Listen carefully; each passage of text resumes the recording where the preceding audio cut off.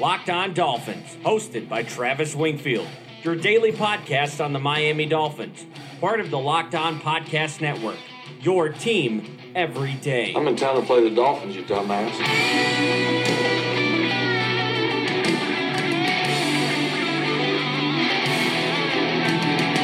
What's up, Dolphins, and welcome into the Wednesday, August the 1st edition of the Locked On Dolphins podcast. I am your host, Travis Wingfield, and I'm here to bring you your daily dose of Miami Dolphins football. And on today's show, a busy day back at camp. We have all the news and updates, including injuries, a scare, and a push for Zach Thomas to finally get into Canton. Plus, we separate the workload in the backfield and take a quick spin around the AFC East. But first, I kindly invite each and every one of you guys to please subscribe to the podcast on Apple Podcasts. Leave us a rating, leave us a review once you are there. We are now a top 5 podcast in the Locked On Network, so we really appreciate all the support and all the downloads and all the feedback on Twitter. And speaking of Twitter, you can find me there at Wingfield NFL. That was voted the number 1 Twitter account on Dolphins Twitter, and the show at Locked On Fins, and of course LockedOnDolphins.com, the number 1 blog in the Locked On Network. Jason Harina has been pumping out camp updates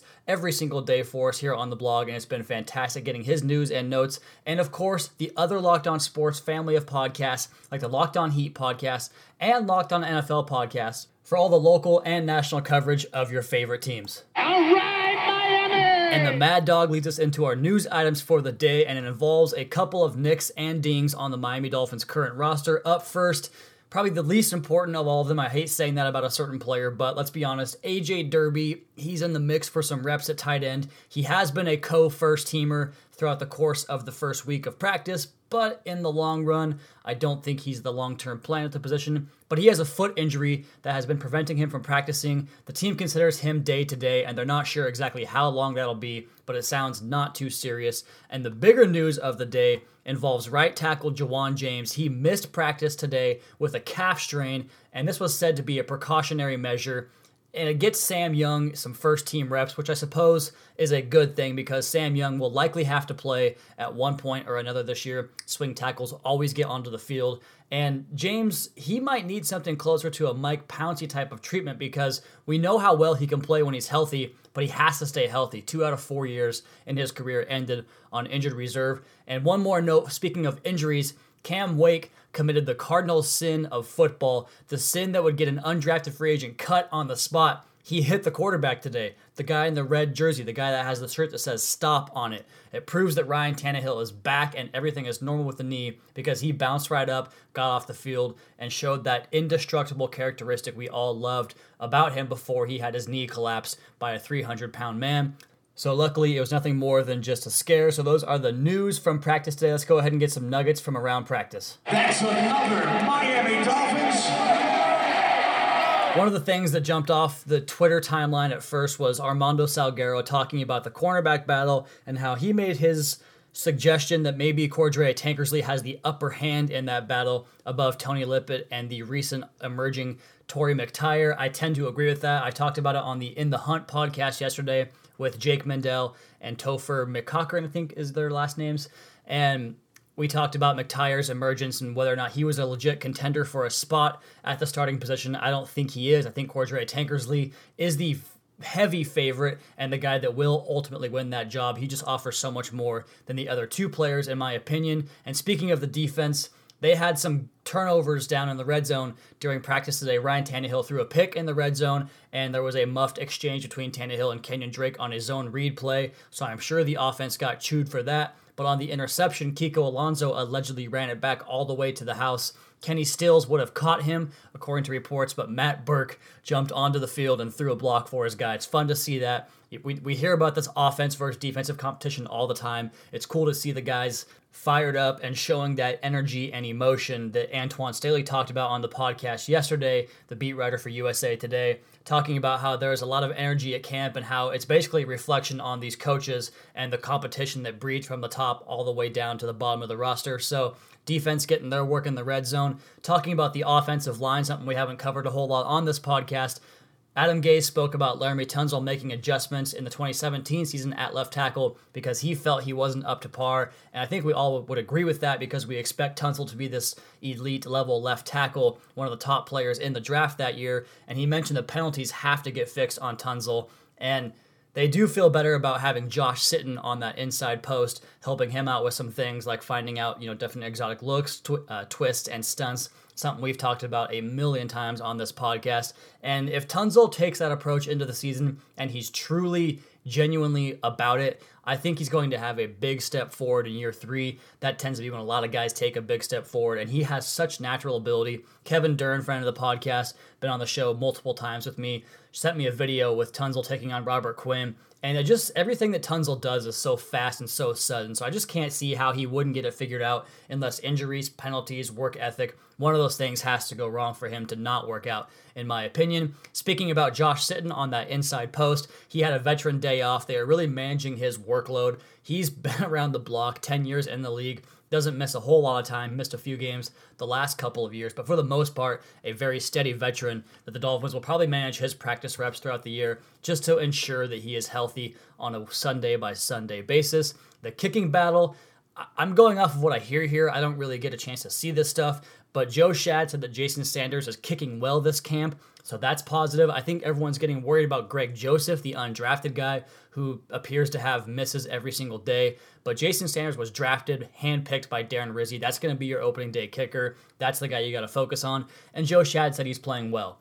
Shifting back to the defensive side of the ball, another positive note about Vincent Taylor, who I have been quite a fan of since his time back at Oklahoma State. He plays with such power and such good push up front, and that's why he blocked so many field goals in college. He got one last year in the NFL, a very strong number for a rookie to make that type of impact, but he was effective in the ground game too. One of PFF's better efficiency graded run defenders on defense in 2017, albeit a very small sample size. But there was a tweet today from Barry Jackson saying that Vincent Taylor has been stuffing run plays at the line of scrimmage or for a loss on a consistent basis this camp, and he could really provide a big surge to the back end of that defensive tackle rotation that the Dolphins really have to have everyone firing on all cylinders. And the last note that I have here, Rashad Jones continues to have a stupendous camp, just being everywhere on the field, flying around to the football. And I think that has something to do with the new defense and the shift towards more of a free roam type of defense for Rashad Jones to play at what he does best and kind of find spots in the passing lane, as well as affect the box on the run defense too. So defense is off to a good start again, it sounds like. Offense, a bit of a shaky day. And we'll have plenty more to get to on the other side of the podcast, talking about Mike Pouncey's disparaging comments, a possible wide receiver trade, and how will the running back workload work itself out this August. But first, a word from our friends over at Vivid Seats. And the Hall of Fame game between the Ravens and Bears takes place tomorrow, and that means the start of the regular season in the NFL is just around the corner. And this season, don't just sit around watching the Dolphins from home when you can be at Hard Rock Stadium in the crowd, cheering in person thanks to Vivid Seats. Vivid Seats is offering Locked On Dolphins listeners 10% off your first ticket order when you use our exclusive promo code Locked On. That's one word, Locked On. New customers only, and the offer is good through the end of this month, August, so you have 31 days to get that order in. Preseason and regular season tickets are available now. The Dolphins kick off their home schedule on September the 9th against the Tennessee Titans, and you can be there for all the excitement to watch Ryan Tannehill go up against Marcus Mariota. Go to vividseats.com or download the app and enter promo code LOCKEDON for 10% off your first order. The offseason is over, the NFL is back, and Vivid Seats wants to help you get to the game.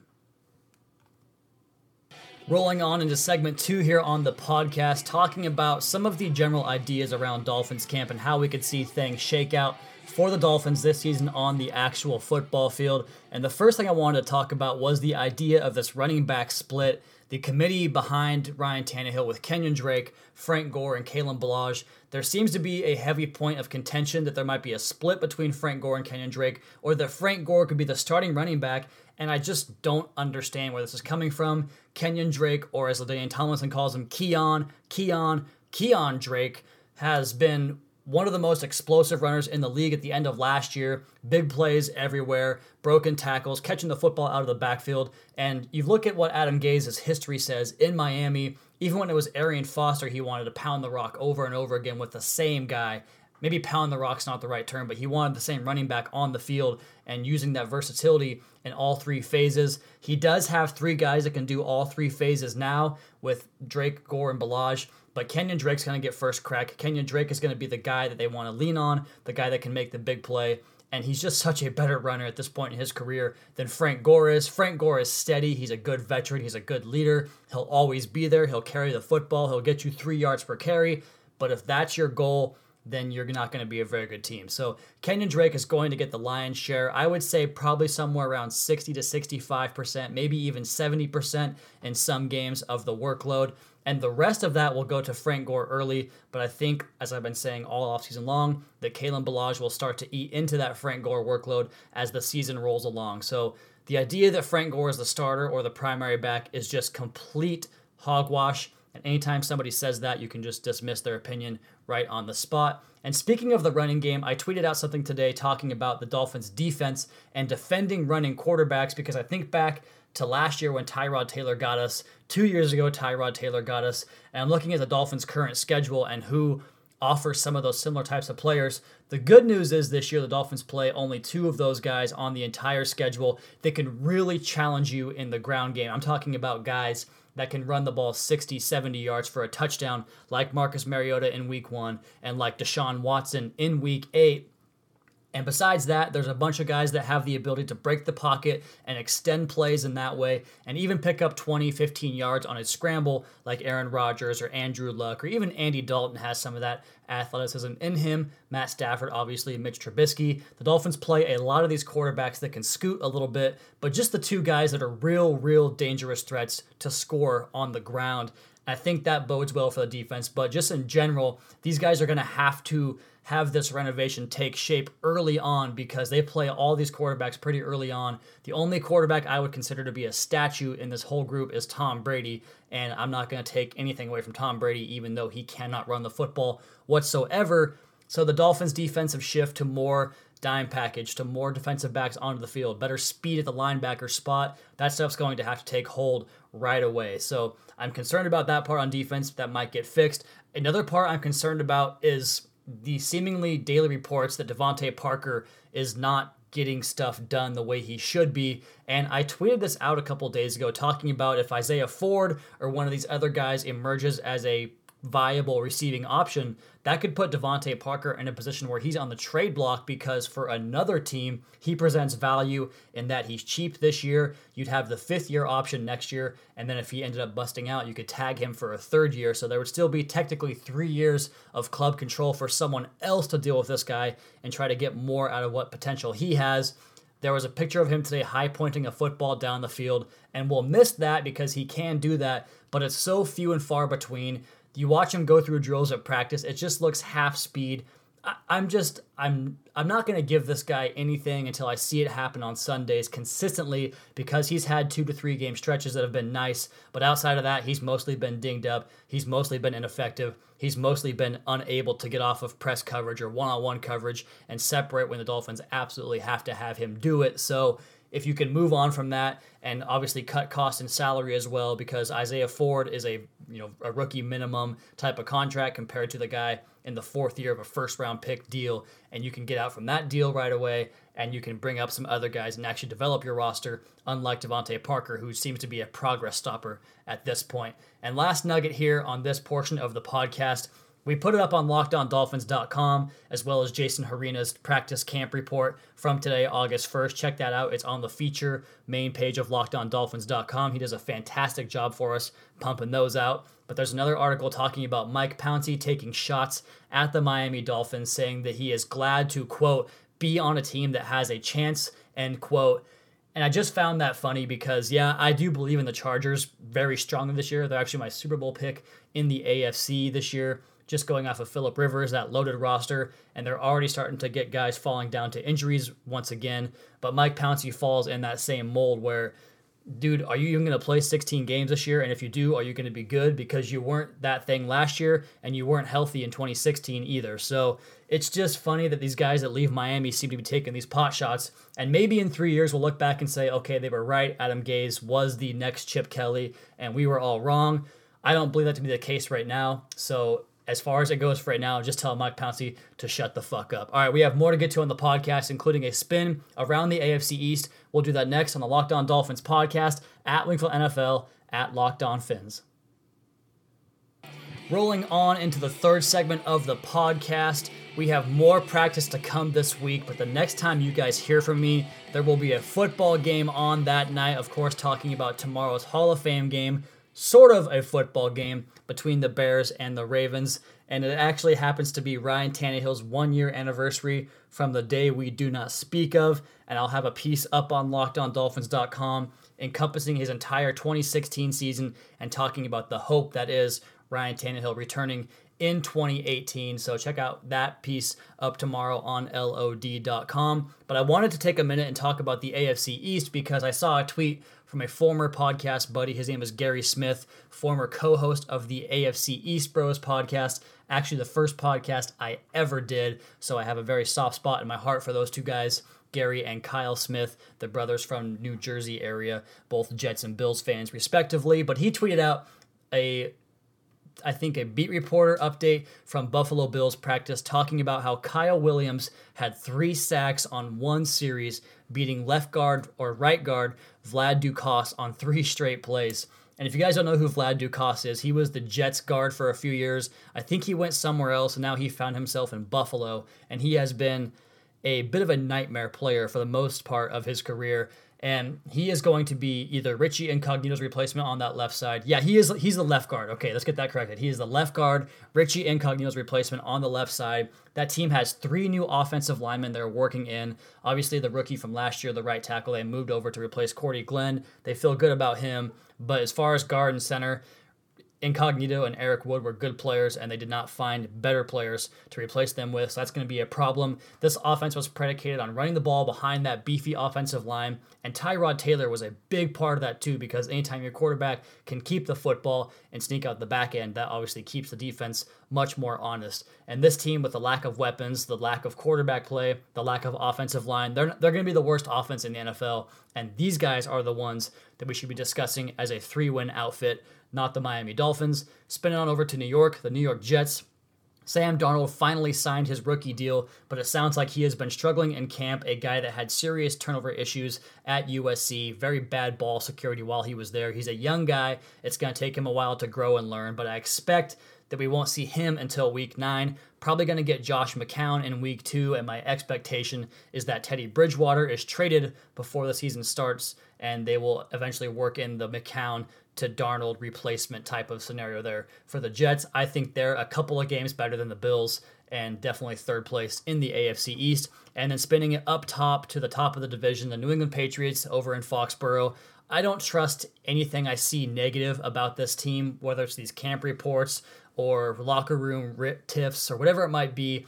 As long as Brady and Belichick are both there, to me, they are a 12-4 outfit until proven otherwise. 8 straight years of 12 wins, and Sony Michel had a couple of fumbles in practice, and I guess that's a positive sign because if you fumble the ball as a running back, especially as a rookie, especially under a coach that has an old school mentality, you might not see the field as much as you would otherwise. And I find Michel to be extremely explosive and extremely dangerous for a Patriots offense that should know how exactly to use him. And just before we get out of here on the podcast today, we have to announce a new winner for the preseason tickets. I'm talking about at Bleed Aqua and Orange. You are the new winner of the 2 preseason tickets to the August 9th contest between the Tampa Bay Buccaneers and the Miami Dolphins at Hard Rock Stadium. Ryan Tannehill's return, so go ahead and hit me up on Twitter and let me know that you got this message, that you are the winner of those tickets. We'll see you at the game. As for our schedule, we have practices on Thursday and Friday, same time, 8:30 Eastern. Then the Dolphins have their annual scrimmage at 11 a.m. Eastern at Hard Rock Stadium on Saturday morning. Sunday is an off day, back at it Monday and Tuesday, and then off Wednesday, and then a football game on Thursday that Mr. at Bleed Aqua and Orange is going to be going to. Catch my piece tomorrow up on LockedOnDolphins.com talking about Ryan Tannehill. It's a big one. It's got plenty of gifts and everything you want to see inside. And as for today's podcast, that is going to do it for me. You guys, please be sure to subscribe to the podcast on Apple Podcasts. Leave us a rating, leave us a review once you are there. Check out the other Locked On Sports family of podcasts, like the Locked On Heat podcast and Locked On NFL podcast, for all the local and national coverage of your favorite teams. Give me a follow on Twitter at WinkleNFL. Follow the show at Locked On Fins. Keep up to date on our daily Dolphins blog at LockedOnDolphins.com. You guys have a great rest of your day. We'll talk to you again tomorrow for another edition of Dolphins Training Camp on the Locked On Dolphins podcast, your daily dose for Miami Dolphins football. Enjoy the Workaholics theme song.